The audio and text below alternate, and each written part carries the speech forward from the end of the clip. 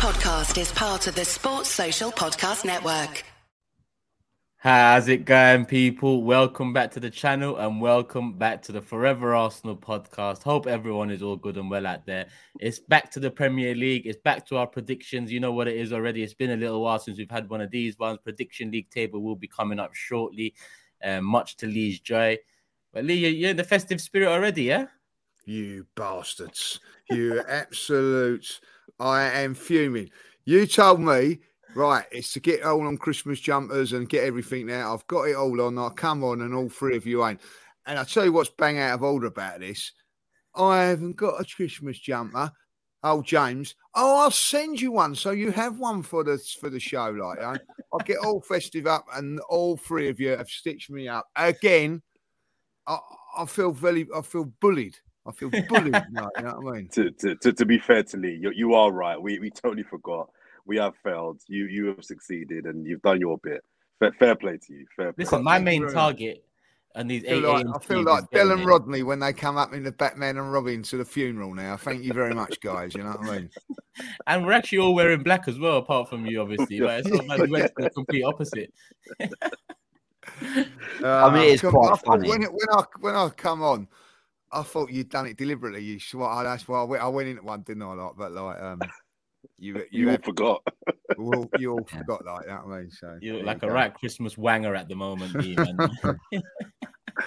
I'm gonna have to try and wang it then, and I like, you know what I mean? So, ho ho ho. But yeah, you know the backstory to that one, people. Lee is right. We was all meant to do a little something, but like I said, these 8 a.m. streams, my main focus is getting here on time before these that throw me under the bus. Getting here on time, getting here at all. I think that's your main focus. Well, I'm here half an hour early. I messaged the WhatsApp group, so this time we'll bang on time. But James, nice holiday? Yeah, good 3 days away in Italy. Good to be back. It was weird watching, sort of as I landed, Liverpool City kicked off. Had a quick look at the 11s, not really expecting much. Thought, okay, they're going quite strong, these teams. So it was nice to see a little bit of club football. I'm sure we'll touch on that. But, just getting ready for the Premier League now. Looking forward to Christmas and that's that. And then New Year, obviously what the Arteta doc to talk about. So even without, Arsenal actually playing any competitive games, apart from the mighty 0-0 draw with Luton, there's still always plenty to chat about. So I'm looking forward to this one. Yeah, we will. Yeah, we've got the game coming up, and we tend to kind of end the show with that and give our thoughts on the lineups and all and predictions and all. We've got the Arteta interview on Sky Sports, albeit just part 1. Because part 2 hasn't come out yet, but there's a lot to take from that. We'll get our thoughts on it. But first and foremost, off the back of the World Cup, and no, we're not going to get into World Cup talk again, people. I know everyone's bored of it now, and it's time to move on to Premier League. But Emi Martinez has been not necessarily in the headlines, but he's been a talking point on Twitter and online and amongst the fan bases and so on, due to some actions, I'd say, off the back of the World Cup win and maybe below the belt banter, you could call it. I don't know if you want to call it that, but yeah, using Mbappe's face on a door and not being that much of a graceful winner. Listen, on the pitch, I don't mind it at all. I love a bit of that shithousery on the pitch. I just think afterwards, just enjoy the moment for what it is, not kind of go at the young player that scored 4 against you, that actually plays with your best player, your captain. It puts Messi in a bit of an awkward situation, in my honest opinion. But let me get your thoughts on it first and foremost. I don't know who wants to kick off with it. If anyone has thoughts on it, maybe we can just move on from it. If not, but yeah, Emi Martinez. Who wants to take it? I mean, it's interesting. We were kind of talking about it off screen. We had slightly different thoughts. I mean, just to give mine super quickly, you said it perfectly there, Turkish. It's the on-field. I don't mind.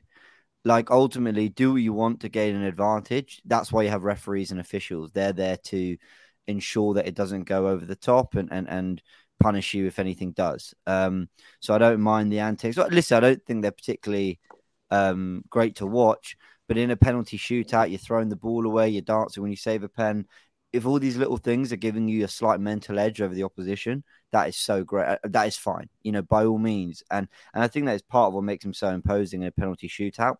And also, let's not pretend he didn't turn up in that final for Argentina. He was unbelievable, not just in the penalties, that save at the end. And I think largely he's a character that thrives in that kind of pressure, and I think they would have benefited from that massively. I think the Mbappe thing's a little classless.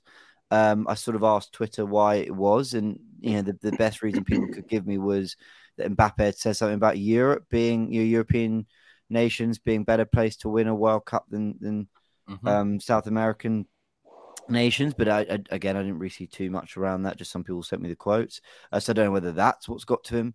I think with Martinez, I think he's on the one hand got an elite mentality in that he really thrives on the big occasion. We saw that in the FA Cup for us and Community Shield, and definitely the World Cup final. But I do just feel a little bit like when I watched his interview after the Netherlands game, and he was talking about the world's against us, blah blah blah, the officiating's against us, and I just thought, it's kind of the opposite. Everyone wants Messi to win it, and I think he lives. It might be a part of what he says to himself to drive him to be even better and more motivated in games. But he definitely has this complex about him. This it's everyone's against me. It's all it's never my fault, and everyone's against me, and I got to fight against the world kind of thing. And again, if it's part of how he drives himself to be better, then fine. But ultimately, whether I think he's got a point or not, I ultimately don't. I don't think everyone was against Argentina at all, and I don't really think it's a particularly great look. That's my opinion. I'm quite happy. I'm very happy we've got Ramsdale over him. That's nothing to do with judging them as goalkeepers. I think there's more to it in terms of what Ramsdale offers on the ball and his personality as well. I love Aaron Ramsdale, and that debate was popping up a little bit online. But listen, you do you. Congrats on the World Cup win. But yeah, there's stuff that I just didn't think looked particularly great, in my opinion. Yeah, Jordan Lee, any thoughts on it? Yeah, listen, I agree with everything James has said there about him as what he's done and certain things and his antics and all that. I don't agree with at times and all that but this hate for him because he left Arsenal and everything like that. I ain't got no hate that he left Arsenal. I feel that he was mistreated at Arsenal at the end of the day. I think he was left Arsenal.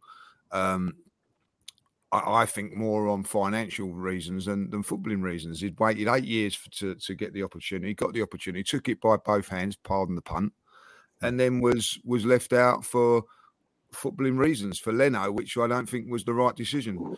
I do agree with what James is saying there. If you wanted me to have a choice between Ramsdale and Martinez, I would have Ramsdale every day of the week. It doesn't mean because he's a World Cup winner, it doesn't mean to say he's a better goalkeeper. Lloris is a World Cup winner. For Christ's sake, you know what I mean? Like, so at the end of it, I don't see what listen, when he comes down to Aston Villa and they go, Emil, what's the score and all that when we've beaten them, I'm quite happy to join in that because that's football banter and everything like. But I understand that he's bitter that he left Arsenal because I think it wasn't the right decision for footballing reasons. But it's happened. And I don't really dislike him. And, some of my mates, by the way, detest him. Going to games like that. Yeah, what, and I don't get that. But it's all to their own, isn't it? I don't agree with some of the answers. Certainly the Mbappe thing. I think really like Mbappe. He just banged in 3 goals past him, by the way. You know what I mean? So, sometimes I think you should keep your mouth shut and enjoy the moment for what it is. And putting the thing with the baby thing, I think is very, very disrespectful to a very, very good player. Yeah, player Messi has to go back to and play with and try and achieve something this season. It just all right, they fall out. Yeah, Jordan. That would be. I got some thoughts. I don't agree with a lot of what was just said there. Surprise. Yeah. Not to be contrary. I just. So going back to when he left Arsenal, I was one of the few people that actually didn't have a problem with it. I thought he was playing really well for Arsenal. I thought he had a justifiable claim to be Arsenal's number one. But people forget that Leno was our number one and was relatively reliable. And to sell your number one goalkeeper who's done a reliable job for a guy that's had a really good 6 months, I think in hindsight, if it had gone the other way around, would have been seen as insane.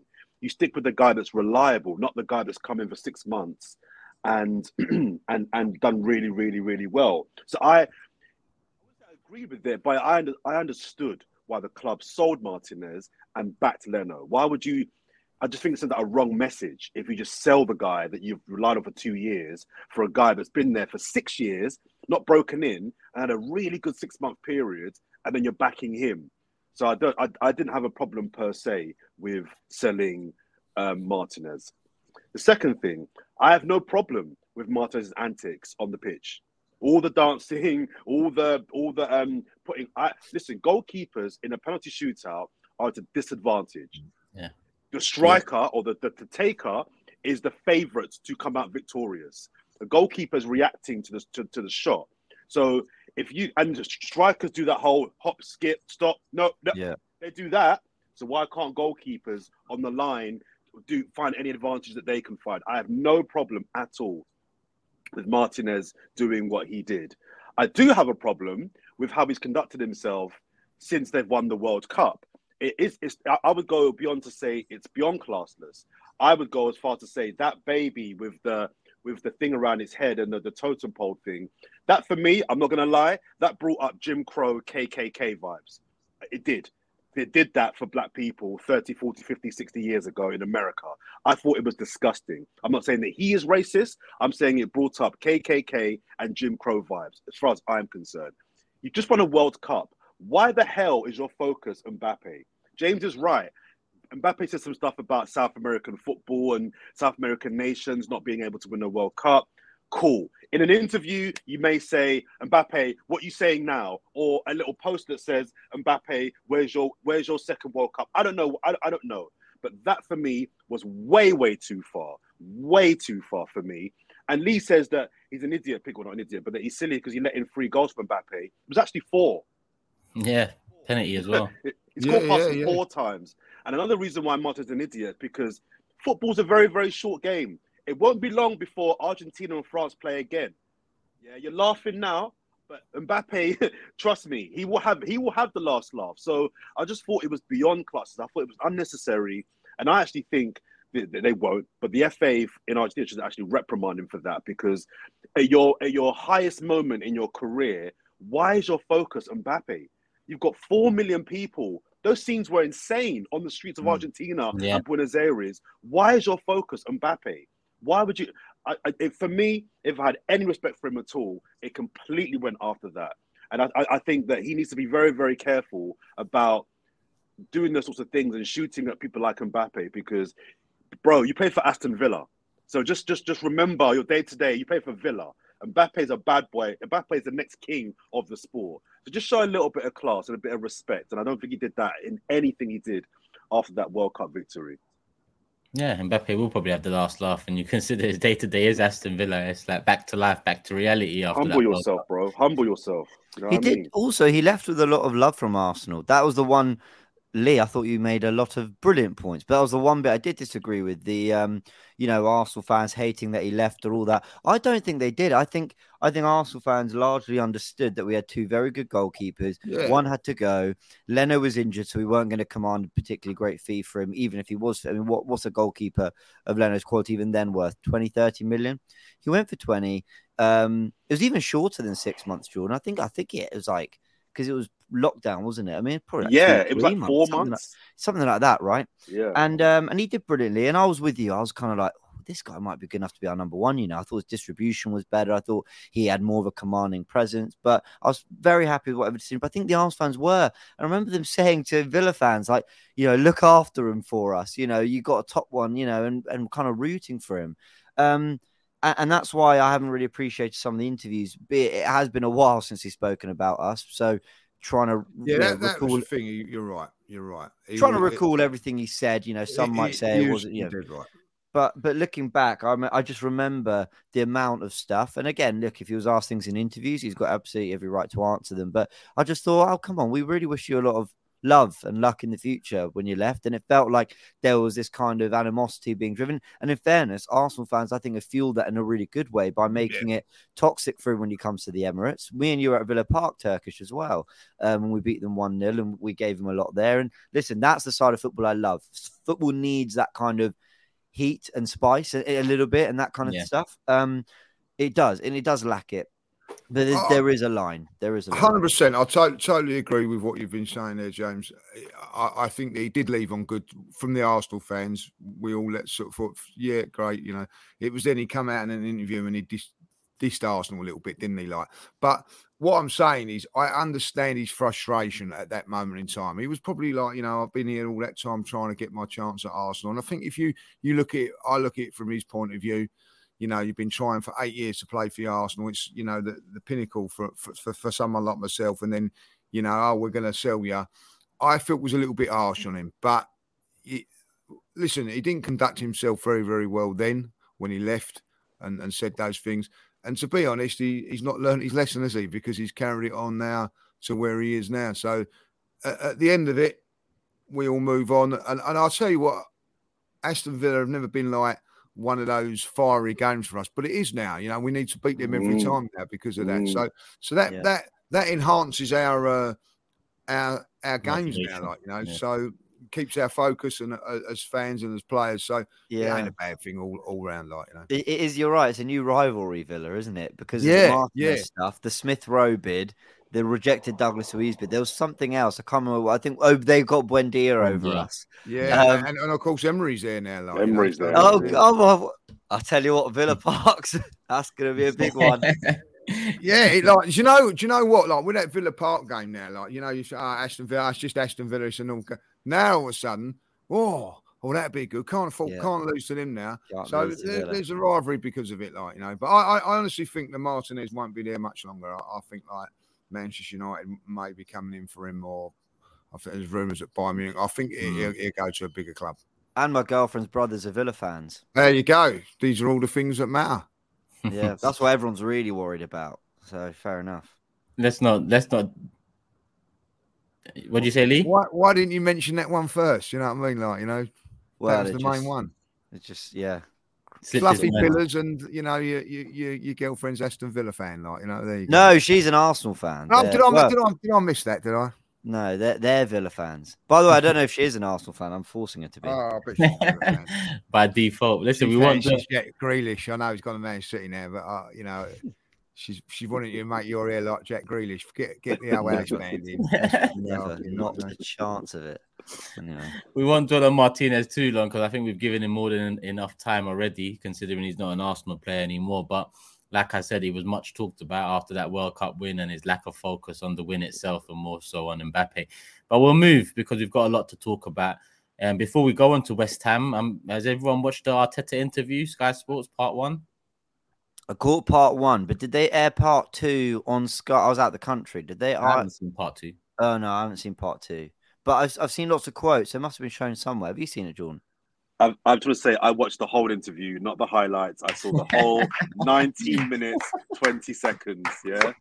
All right. Okay. Just want to let everyone know. Standing ovation. I don't watch the football, but the interviews, I'm all in. I'm all in. Ready to pick them apart, Jordan. Ready to pick them apart. The journalist in him don't watch the games, but watches the interviews. You know what I mean? So. Reads the match reports. Makes sense. Lee, you watched it, obviously. Yeah, I watched it. Very, very interested. Really, really good. I think that Mikel's always come over really well with the press and all that. Like, really enjoyed it. But I'm going to say a but. I just felt a little bit early. This, isn't it? Like 14 games, top of the league. Our Sky building him up to knock him down. I was a little bit wary of that, you know. And then when I'm thinking, well, it's only 14 games, you ain't achieved nothing yet. I would have liked that interview to come in a bit later. Say another 10 games down the line with still top of the league and Eddie up front. I would have liked a little bit more. I just felt a little bit uneasy by that. But I thought it was a really, really good insight and an interview. And I think even when things were going wrong and with Mikel Arteta, he's always been a classy guy. Always been classy, whether you thought he should be manager or not. I think that has come across really, really well. Timing, I'm not so sure about. Yeah, I know what Lee means in terms of Sky building him up to eventually either, you know, batter him at the end of the season if he doesn't achieve what it seems like we can achieve. And I'm not saying a title win by that, but I mean, you know, being in and around the conversation and finishing comfortably in top 4. But I like the interview. I mean, something I've always liked from Mikel from the start is the way he speaks and what he says and how he says it. And, you know, 99% of the time I've agreed with him. It just tends to be when he says the Kroenkes are backing him and so on that I've been a bit hesitant to agree. But as we've seen in transfer windows, I guess there's a very strong argument that they have backed him. I'll pick out January last year as a window to say otherwise.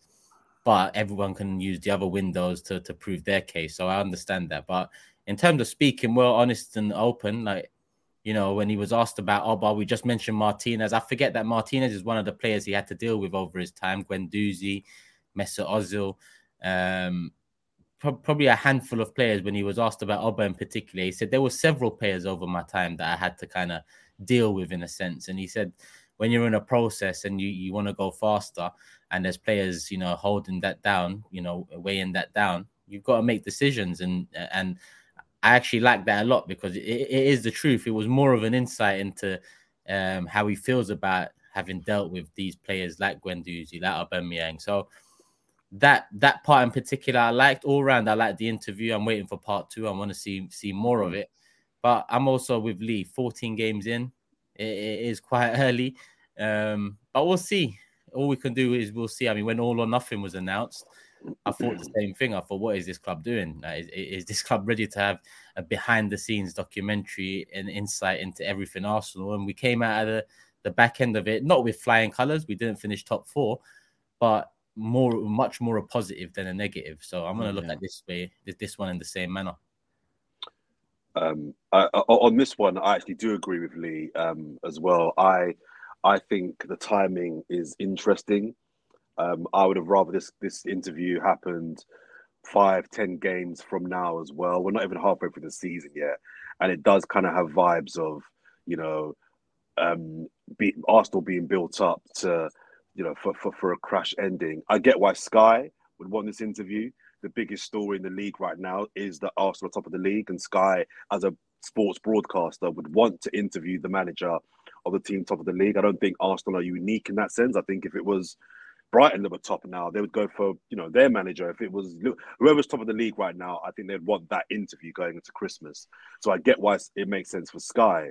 But I remember someone saying once, I forgot who it was, years ago, that when managers do interviews and press conferences, they're speaking to one of, if not all 3 types of people: the players, the boards, the media. They want to get a message to one of those 3 groups of people. And watching this interview, I thought it was a good interview. I thought he said, as he always does, all the right things. But my thinking was, I know what Sky get out of this, but what does Mikel Arteta get out of this? And I think the only thing I could think that he thought he may be getting out of this was maybe ramping up a little bit of pressure onto the board at a time when I think he thinks he can win the league. I think now that Mikel Arteta believes I can win this league, but I just need some help. And I wonder if the interview was like a subtle and a very polite on the door of the board to say, "Come on, guys! Like, World Cup's over. We got a bad injury to arguably our best player. Help me out here to kind of really kick on and get this job done." I think it might have also been a message to the players to say, "Look, this has been part of a plan." And he kind of alluded to the fact that they're a year ahead of schedule. So while they have an opportunity now, grab it and let's go. So I thought it was a good interview overall. I would have liked it, like I said, to have happened after Christmas, even into January. But I can only guess that he did the interview because he wanted to get a message upstairs to say, "Come on, guys! Like, I believe I can do this. Just give me a little bit of help." There's a couple of quotes outside of that interview that I've read over the last couple of days that make me agree with you. When he was asked about Martinelli, he kind of, you know, insinuated that Martinelli's best deployed off the left. He wants him running at the wingers, and that's Martinelli's best position. He said that Jesus is irreplaceable, and he also mentioned that the transfer window is an option. And then I've seen a quote. I saw it on AFTV's Instagram, actually, but apparently it's a direct quote from Arteta saying, "We're not in a position yet where where we can't. We're not in a position not to maximize every transfer window. And I remember he said that at the beginning of last January.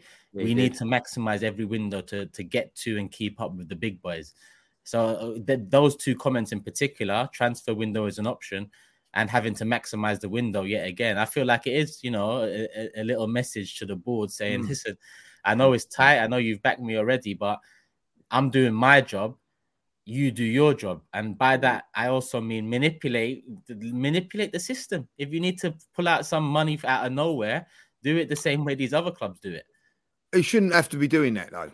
Mm. That's my worry about that, because you've only got, if you know what you know. We go into the game against West Ham, by the way, with no striker on the bench. Now, that to me isn't, you can't have those two. I look at the Manchester City game yesterday with Liverpool.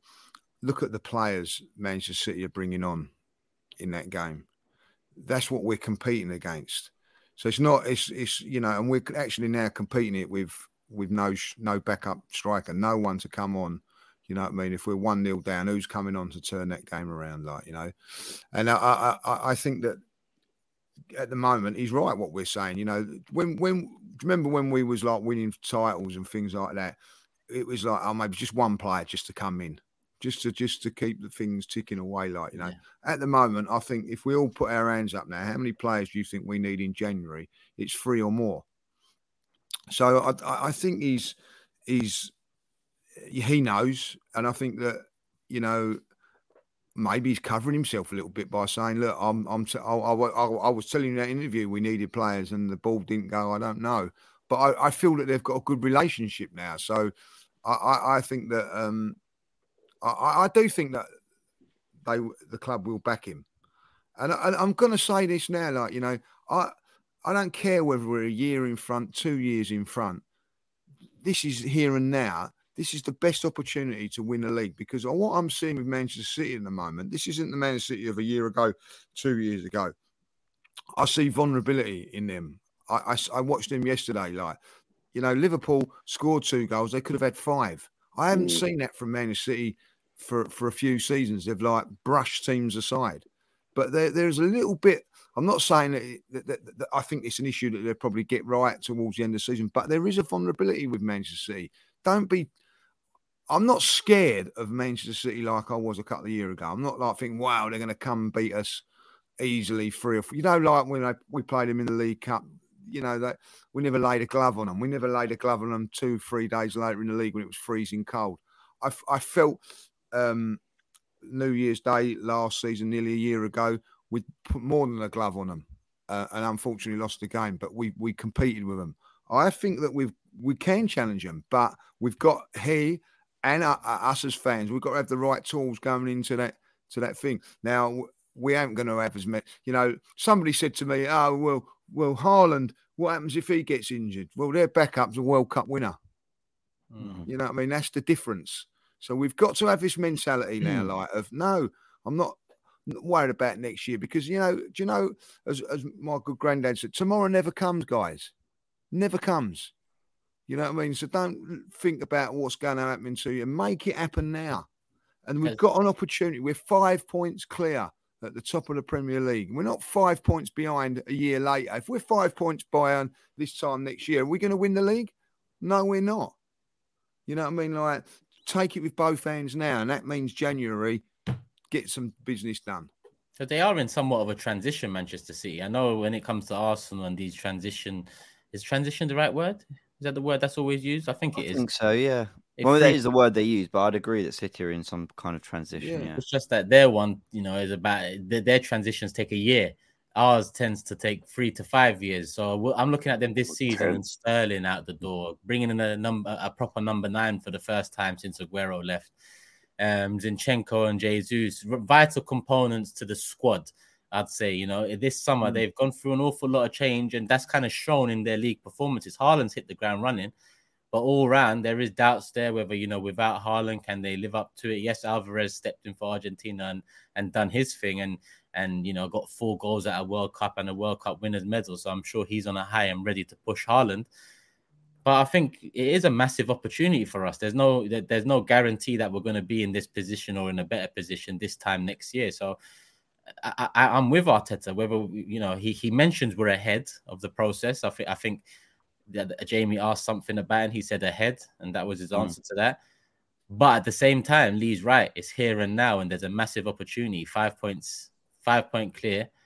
Yes, it's early days. It's only 14 games, but we can do something this season. I'm not saying, go, win the league or that's it.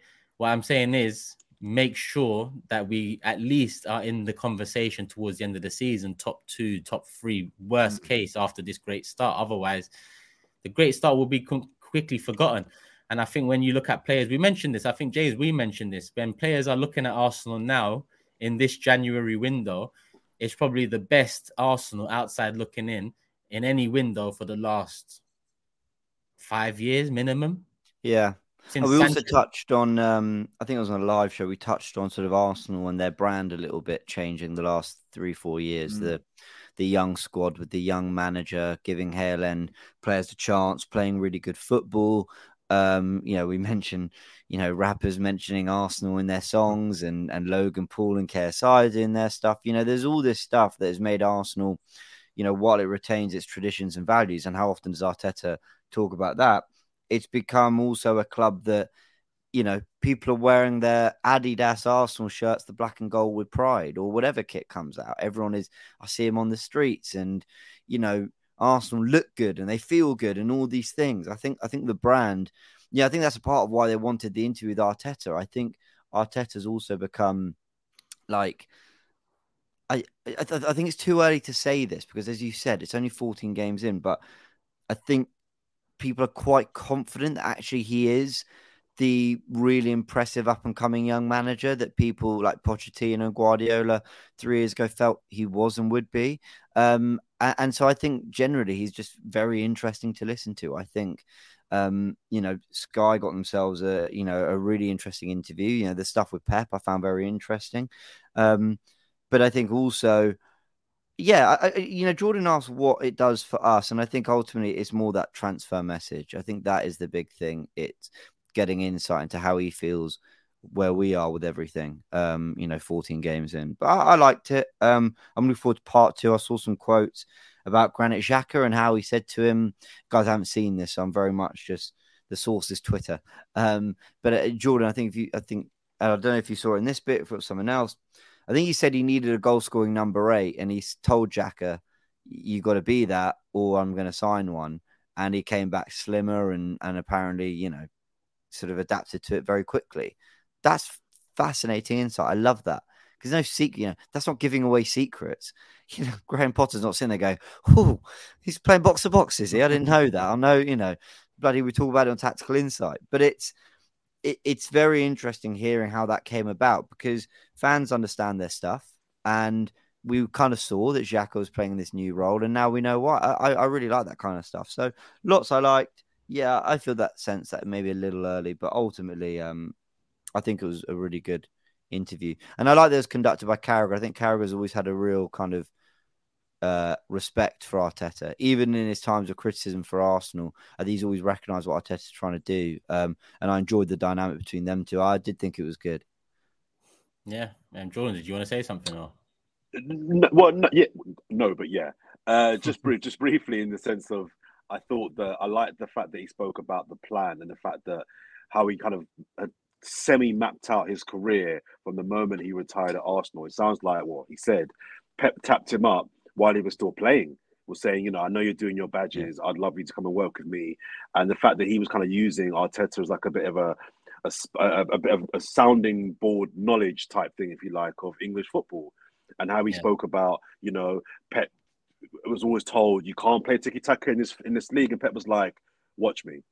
Watch me. And the fact that he's adapted and now everyone's trying to play the way that Pep plays at Barcelona shows his influence on the league. And Arteta was clearly an integral part in that. And just, he says, understanding referees, how you referee in La Liga is different to Ligue 1, which is different to Serie A, different to the Premier League. And understanding what you can get away with, what you can't get away with, where are the away grounds to watch out for, right? When you go to Stoke, trust me, prepare for it. When you go to Everton, the fans are on top. When you go to, do you know what I mean? And Arteta was the guy that kind of helped him in that sense. And him talking about his first job being a big job at Arsenal, there's definitely a privilege there. I wanted him at Arsenal from the get-go, but you can't deny it. For your first job to be Arsenal, that is massive privilege. But he's talking about how he had a plan and he presented the plan to the board, and it seems now it's coming to fruition. And I always kind of saw and believed there was a plan.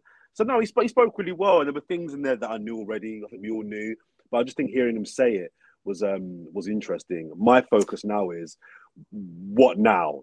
As Lee says, there's a chance this season to do something special.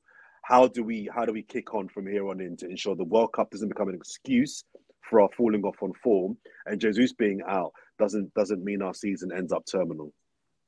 So just very quickly, there was a very interesting insight into kind of his influences in football, and he was asked, what his style is, and he talked about Johan Cruyff and stuff. But it kind of got me thinking, because for a long time we've kind of compared him to Pep a lot, and there are undoubtedly similarities. But when you kind of were hearing him talk about his journey in football and the managers he's played under, things he's done, I think you can see a little bit of that in a little bit of everything in his team. I think sometimes the passing combinations by Arsenal feel very Wenger. The sort of quite condensed, quick 1-2 passes. He was playing in a midfield that did that at times. Didn't win a lot. Well, an FA Cup or two. But ultimately, it was brilliant to watch, and he was at the heart of that sometimes. But then on the other hand, you've got the positional play very much influenced by Guardiola. I think the importance of set pieces. I mean, City are very good at them, but you could say that maybe his time at Everton with Moyes might have been an influence on that side. I think you can see in his teams where he's taken a lot of learnings from everywhere, being pragmatic at first to get over the line with the FA Cup. So it helped me understand him even more. And that's all I really want from these things. Coming away from it going, I learned something. You conducted yourself well. You sent a good message. Boom. And I feel very proud to have him as Arsenal manager right now. Like I do. When he shows up to do something and he's in the media and he's representing Arsenal, I have total trust that he's going to come out of it looking good. And I like that. I do think that's important. I think you're dead right. And what he's done is he has brought Arsenal as a fan base together as well. I think it doesn't get enough credit for that.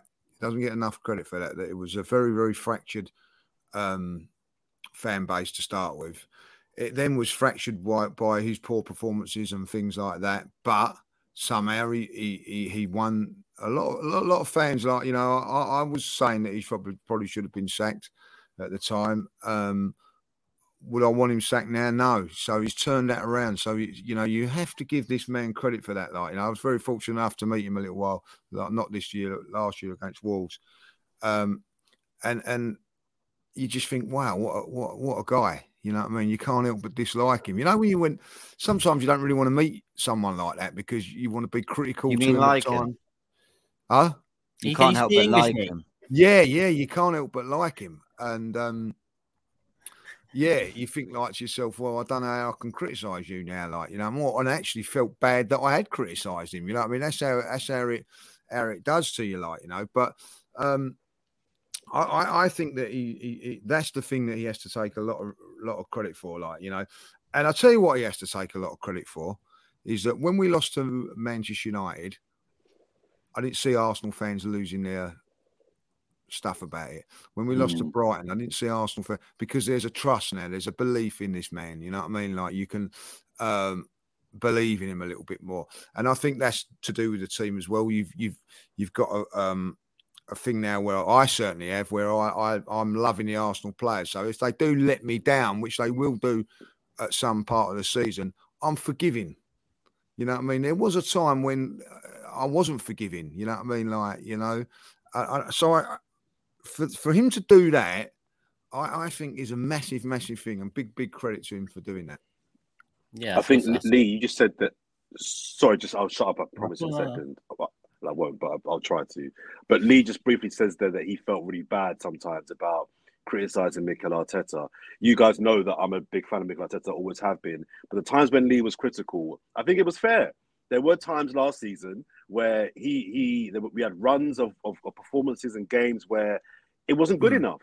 It wasn't good enough. And I think the criticism that you guys gave him, and I, off the Everton game, I remember that Everton game in particular, I was fuming. I thought that even that was the first game where I thought, maybe this guy isn't the guy. And I thought that the criticism at that point was fair. You know, he's doing a really good job overall. We're on the right trajectory, but let's not pretend like there haven't been failings. Like when you get better, there are going to be failings. You're going to have to learn from losses and learn from mistakes. And those times where I think it was justified to be critical of him.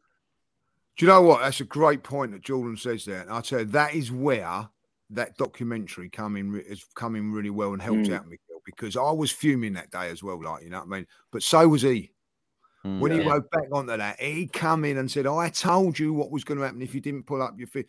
He was, and you know, that's where that documentary has come good for Mikel, because all of a sudden you think, do you know what? Now I'm in the dressing room. If things ain't going well, I'll know that he'll be in there giving him a rollicking, like, you know, because I've seen it.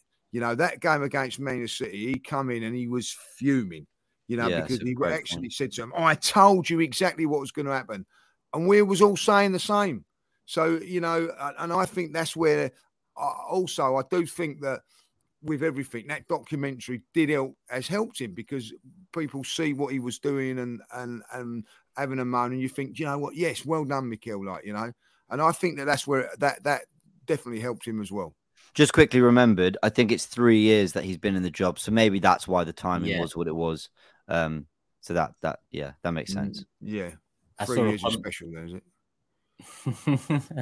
I saw a comment underneath the video, the interview, and someone said, whatever happens with Mikel and Arsenal moving forward, he'll be known as a manager to give Arsenal back to the fans. And I get what that means, because where we was 3 years ago compared to where we are now, I have to give him massive credit, because that was probably the biggest part of the job, just behind winning the league and winning major honours and getting us back up there, connecting the fan base to the club again. And like Lee said, you know, I like a lot more players now than I did 3 years ago. I've got a lot more hope and belief than I did 3 years ago. There's no divine right to win the league, Champions League, and so on. Only one team can do that across the competitions. But I want to feel like this every December.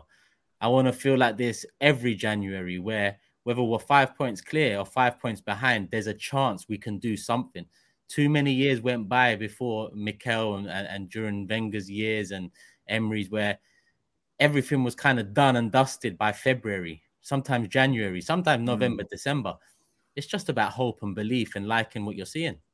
It is. And I think it's important that we also mention that whilst bringing the fan base together and us enjoying our team again is really important, it's essential. Ultimately, he'll be judged on results and trophies, as he should be, because there's another manager that also has brought a fan base together recently, who's been battered for the last 3 weeks about his performances for the national team. And I would argue that Gareth Southgate's body of work for England is a better body of work than Arteta's for Arsenal. And he's not getting any credit for what he's doing. So I think it's important that it's important that we acknowledge what he's done for the club in terms of the club and the fan base. Ultimately, we're not here just to kind of sing kumbaya and hold hands and feel good. Arsenal should be winning trophies, or at the bare minimum, as we've always said, competitive for major trophies. At the bare minimum, Arteta needs to make us competitive, and that's ultimately what he'll be judged by and what he should be judged by. Yeah, I agree. We had a friendly the other day against Luton behind closed doors, ended 0-0. But didn't see it. No one saw it, Jordan. So we're all in the same boat there, mate. No worries about that. But I'll get all the heat. Behind closed doors. He loves it. He loves it. Yeah. Jordan behind the closed doors. Saka and Martinelli played in that game, though, which is the positive news to take from it. What was you going to say, James? I think they started. There you go. So looking at the World Cup and the impact from it, Jesus, big injury, out for a while. Saliba, not sure how, or when he's going to return if he hasn't already. Today. Oh, well, today, that'll only give him a couple of days. So I doubt he has to start.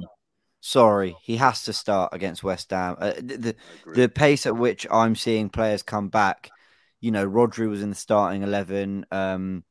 Who else? De Bruyne, Gundogan. To be fair, though, they've been back at least a week. Ake? They were knocked out maybe 2 weeks ago. No, I appreciate, but they've also played a lot more football. So I would argue that, get back, couple so when was the World Cup final? That was on Sunday. What day is it now? It's that Christmas period where I don't know what the hell's going on. It's Friday today. So it's been 5-6 days since the final. He's had 5 to 6 days off, and he's played 27 minutes of football across the World Cup. I think he's got to play against West Ham personally. I would be quite disappointed. That's not on him. That's not I'm putting pressure on you to turn up. But just, I think I'm more surprised that Ake would have, I think, played every minute of the tournament for the Netherlands, through to the quarterfinals. They played 2 weeks ago, and he's back, 12, 13 days later playing in a Carabao Cup tie against Liverpool. That feels quicker to me than, yes, Saliba went all the way, but didn't play. He played 27 minutes, and I feel like he should be available. Am I being harsh? Well, listen, I know nothing on this. No, I agree. Should have been back a couple of days ago. Yeah. But, Friday's not, he hasn't hardly played. Yeah. And Pappy, he's back training. He's played every single minute. But I don't want to get on Saliba. I mean, I don't know. Like, I genuinely have no idea what the protocol is or what they feel they need and adjustment and all that. I don't know. But you're being nice there, James. You're right. I totally agree with you. There's no reason why he shouldn't be starting in that. I can't think of a reason why he should be starting in that game. The only players that can maybe get a slight extended stay are the players for Argentina. They're the only players for me that I think you can understand. Alvarez might not be in the squad for Boxing Day, or Messi. They're the only ones. And even then, if I'm their clubs, I'm saying you've had a week partying. Get back to work now. You're not tired because this is a midpoint in the season. This is not a World Cup at the end of a season.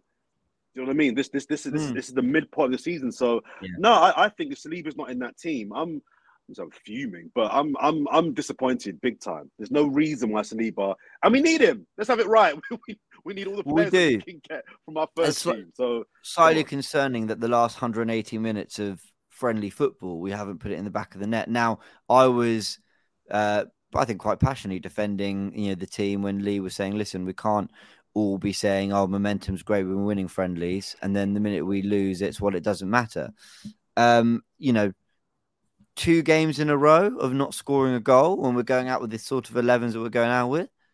Okay, you start to wonder. There's nothing to panic about, but I think you do think, okay, let's hope we get a goal in that first half against West Ham. That's what I'm saying, because then otherwise I think then the doubts do start to just slightly creep in when it gets to that 60th minute. We're like, when did we last score a goal? In Dubai, right? Like, it does.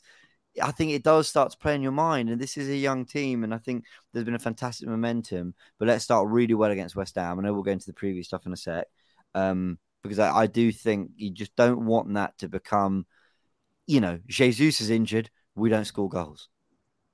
And by the way, we looked really good against Juve and AC Milan and Lyon, but still, let's nip that in the bud quickly. But we're going to the preview now. We already started, so I'm assuming by the conversation we're having so far, in terms of lineup, we're looking at Ramsdale. We're looking at Ben White, right back. Saliba, Gabriel, centre backs. Left back, any Zinchenko news? No, where is he? I'm telling you, I told you a few weeks ago, it's concerning. Yeah, we said it, me and John said it. Should we just address this quickly for a second? We're talking about a guy who's injured. So I mean, who knows? Injured while there's been no football. Listen, first and foremost, like, I want him to be back, and I hope he's all right and back soon. But it does raise a question why, it's not a Zinchenko thing, why Arsenal do seem to go through periods of time where fans don't really know what's going on with the fitness of certain players. Now, I don't really mind if you're trying to keep the opposition guessing, like, will he be back? Will he not? And then he is, and then it's like, that I kind of get. But when it's like, well, Zinchenko, should be a couple of weeks and he's out a month. Well, Smith Rowe, we didn't quite know what was going on with him, and suddenly he needs an operation. Tomiyasu was out for ages, and we had no idea why.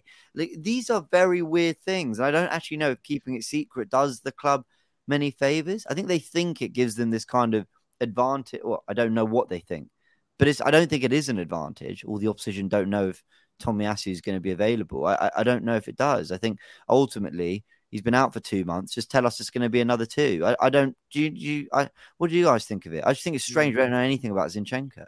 Well, the Shevchenko one worries me. You know, how can you get injured when you're not playing games of football? That is a worry. You know, I mean, it's a worry. I don't care what He has been training.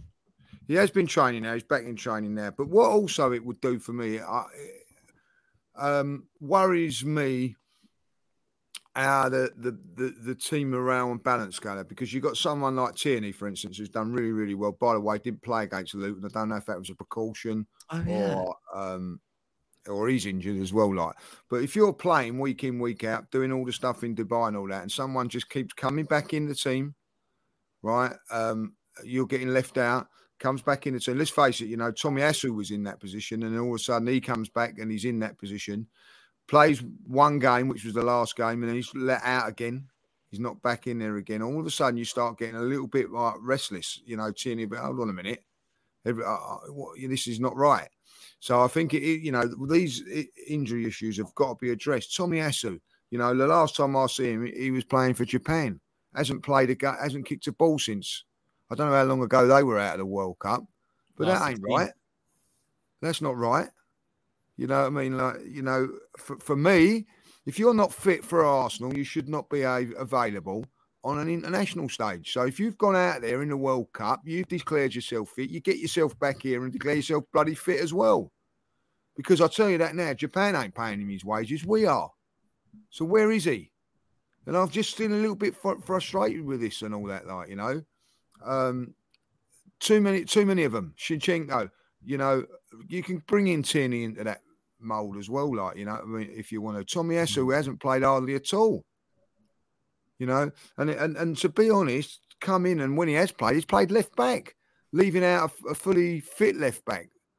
So I do worry about those sort of things. That get yourselves fit, and maybe they're looking at them, just keeping them precautions so that they can be not rushing them back, like, you know. The Smith Rowe one, I'm going to say this now, the biggest disappointment for me of this, the pre-season friendlies or these friendlies and all that, is that I've not seen his name on those games once. So when does he come back and play for Arsenal? Against Tottenham away? Is that his first game? Manchester United at home? Is that his Newcastle, Manchester City? You know, he has got to be on that team sheet for that Charlton game. For the Oxford game. He has got to be on that. You know what I mean? Otherwise, you know, this is a worry for me, like, you know, a big worry, you know, like, that is a worry for me. But sorry to cut you there. No. Yeah, but it's more my frustration.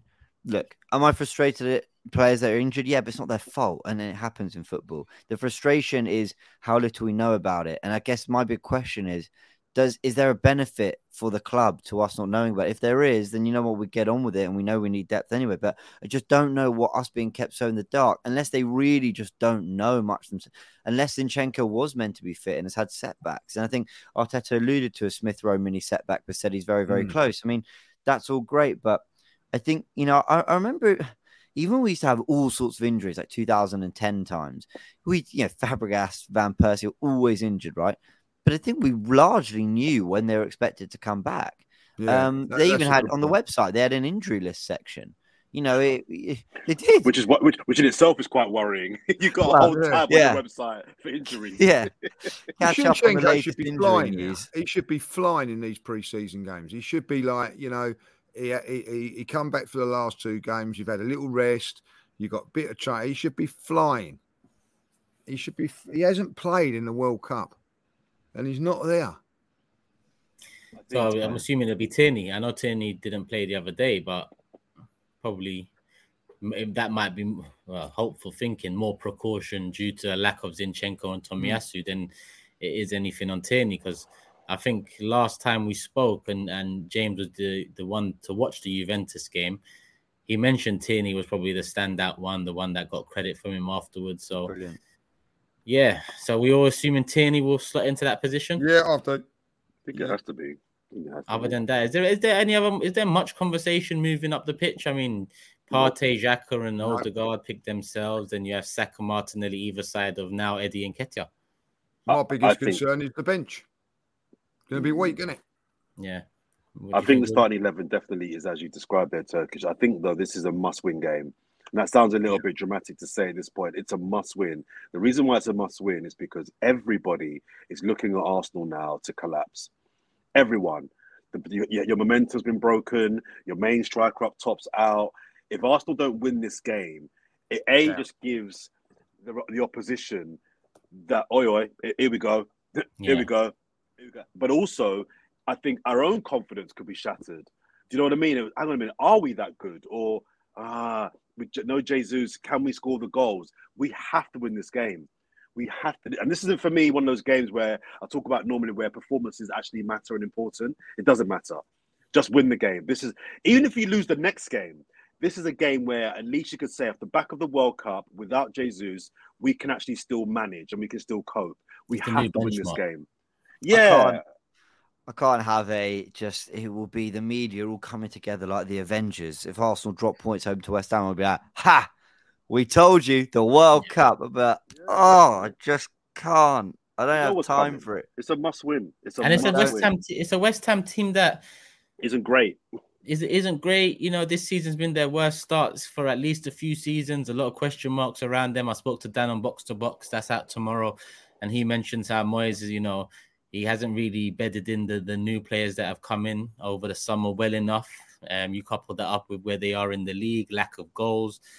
And Dan actually predicted a 3-0 win for Arsenal. And Dan's usually very confident about these sorts of games. And he'll never usually predict the scoreline like that. So that speaks volumes for where West Ham are at the moment.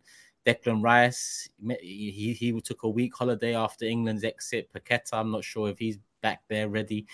Maguire's another player who had a good World Cup, but will he be ready for the game? Not too sure. So you look at the opposition, and Jordan's right. It's harsh saying must win, but essentially it is, because it's the new benchmark. It's the one everyone's looking at right now. Even Manchester City in particular, they're looking at it to see whether Arsenal can cope without Eddie and whether they can still get the results needed. If I look at last season, I'm confident off the back of that, because with Lacazette up top, with Eddie up top, we still managed to win the majority of games that we had against teams we should be winning against, if that makes sense. The Wolves, home and away, Aston Villa. I know at the end of the season, Southampton and Brighton and Crystal Palace, that throws a spanner in the works there. But aside from that end to it, after the international break, we won the majority of games we should be winning. That was without a Jesus. That was without a Zinchenko, or we won't have him anyway. But that was 6 to 8 months ago now. No, you're right. We're a better team now. West Ham will be up for it, because they'll be looking to get a scalp. I know it sounds weird saying Super Premier, but they'll be looking to beat the league leaders to get their season up and running. So they'll be up for it.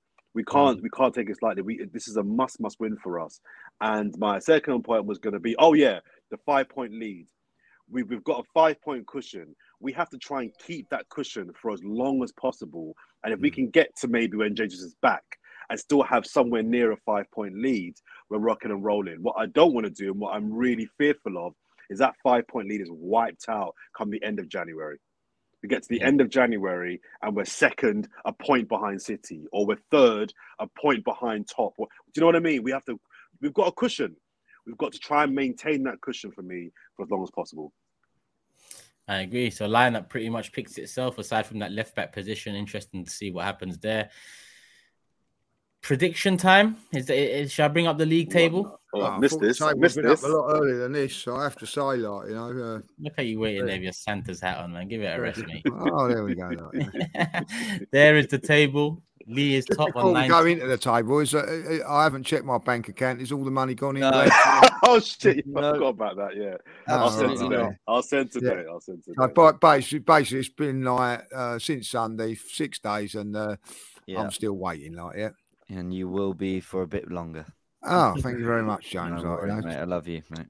Cost of living crisis out here, mate. You know what I mean? I ain't got no lights. It's tough times out here, Lee. Give me a break. Give me a break. Yeah, I'll tell you what there's like when he goes around his guilt rings, though, isn't there? I'm just saying that.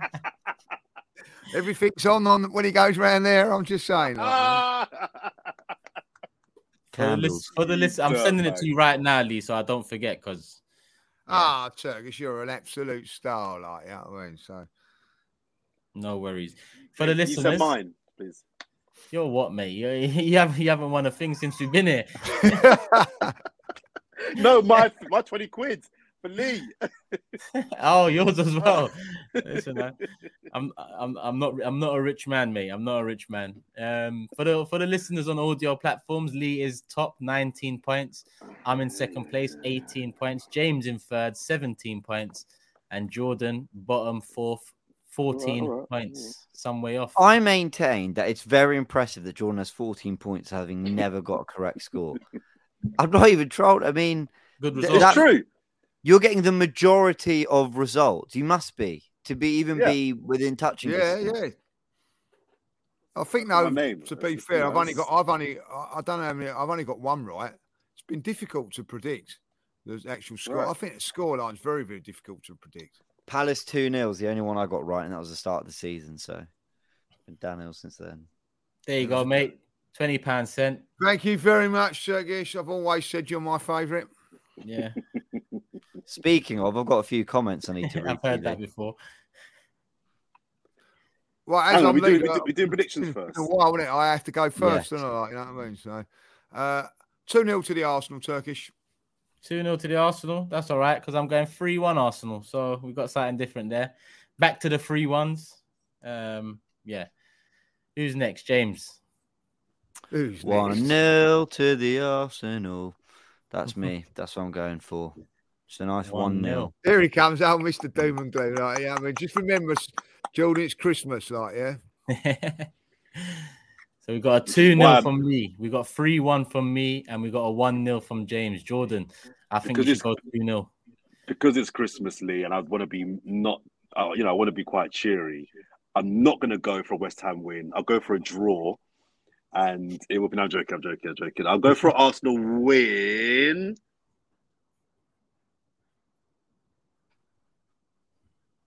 1-0, you know. 1-0. I'm going 1-0, yeah. James, Sorry, We've got a James. chance, Turkish. We've got Sorry, a chance. we're in it. We're in it to win it, Lee. It's got a James. chance. Sorry, mate. James is gutted. Last minute penalty missed. Just walk up to me and slap me in the office. That would have been less painful than picking the same score. Sorry, mate. I'm so sorry. That's Oh. fine. See. Something we do know, it's not going to be 1-0 after that prediction from Jordan. Yeah. The minute we go 1-0 up, I'm like, yeah. Oh, no. Even if it's the 91st second goal's minute, coming. don't worry, not a second staying one's this way. coming. Yeah. All right, let me take the league table off the screen. Have we got our comments of the day ready? Damn Yes. right. Let's go. Who's starting it off? Go on, Lee. I'll go first. From Callum Olsen. I've never seen him play, but Maradona is my favourite player. You know, Who said that? Helen Foster amongst us. I think that Who is said- absolutely who brilliant. said that, like Lee? that, man. Who I said don't know that? who he's talking about. I'll have to, you know, I've never seen him play, but Maradona is my favourite player. Brilliant. Absolutely. That is the sort of comments we want. Very, very funny, witty, and to the point. Yeah. That's a muppet. Stupid. I can use it like a player you've never seen play. Ridiculous. I'll go next. AFC Max says, well, if Jordan comes in grouchy next podcast, we know that something went wrong after applying the lip gloss. I didn't see that one. As you'll remember from the start of this podcast, I had a smile on my face. So things went very, but, very well, you're clearly. but you're back home, so we don't know what went on. Like that, I mean, She kicked me out. let's hope it was for your snoring. That's all I'm saying. Oh, you're not Oh, kidding me. my. Go on. Who's next, James? Yeah. So there's two. Eric says that Lee and James tension is building up every day. He's absolutely right. Yeah, There was yeah. even tension. What's that? Can we discuss this before you go any further? I've noticed there has been a little bit of tension between you two guys. And me and Turkish got to intervene after we finished recording. Have we got to have a word? A team meeting, a Christmas dinner out, a couple of drinks. You two have been a bit. Listen, Potter and Voldemort have a lot to get over. There's a rivalry. Like, I can't lie. You know what I mean? We just don't like each other very much. We don't know. We have to. We just don't. Yeah, I have to admit, like, I know it's Christmas, but I haven't sent him a card, present, nothing, like, there you go. So I haven't sent him 20 quid. Yeah. That just about says it all. That does, doesn't it? Like, I have no interest in it. In fact, my second comment. In the office, I come in the office. I go, morning Turkish, morning Robbie, morning Laurie. All right, James. All right, James. Yeah, if I'm lucky. Then there's it from Darren. Says, not only does James owe Lee 20 quid, he also owes Lee an apology for calling him a, quote, miserable bastard for getting on at Eddie and then 30 seconds later admitting, yeah, it was a bad miss. yeah, that's right. Yeah, about that. I think that's where the tensions come from. See, people have sussed on that you don't like me, so. It's been building for years, Lee. It's been building. I'll wrap up. I've got two. Jordan applying lip gloss is like the Adama Traore. You're wrapping up. I thought you'd done that the night before. You watch your mouth, you dirty scum. Sorry, Jordan, start again. Interrupted there rudely by my fellow contributor. This is why I don't like him. Carry on. No, I'm with you. I'm Team James. Team James. Yeah.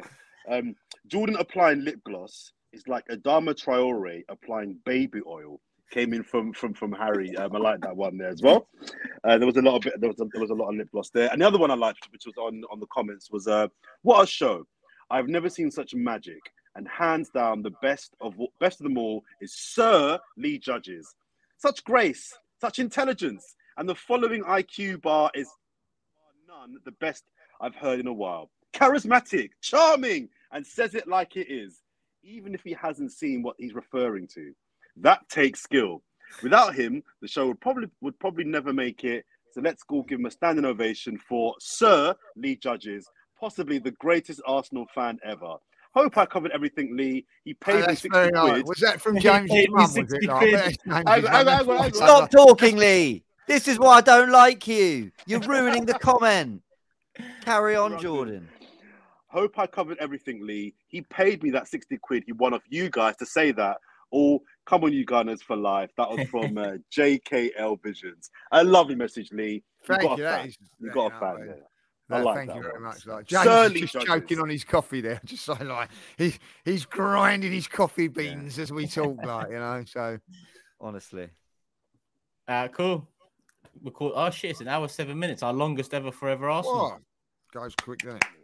Yeah. I have to say they go quick. These. I have to say. Really, can I just say, the less football we all watch, the more we have to say. Yeah, it's mad. The pods. we could watch a 6-goal thriller, and we'd all sort of get this done in 55 minutes. But when there's absolutely nothing to watch, it just goes a bit longer. Now no one's watched any football. We're at a minute 7, so an hour 7. So well done. Hour 7, yeah. But all predictions are in, all comments are in. People keep on leaving us your comments.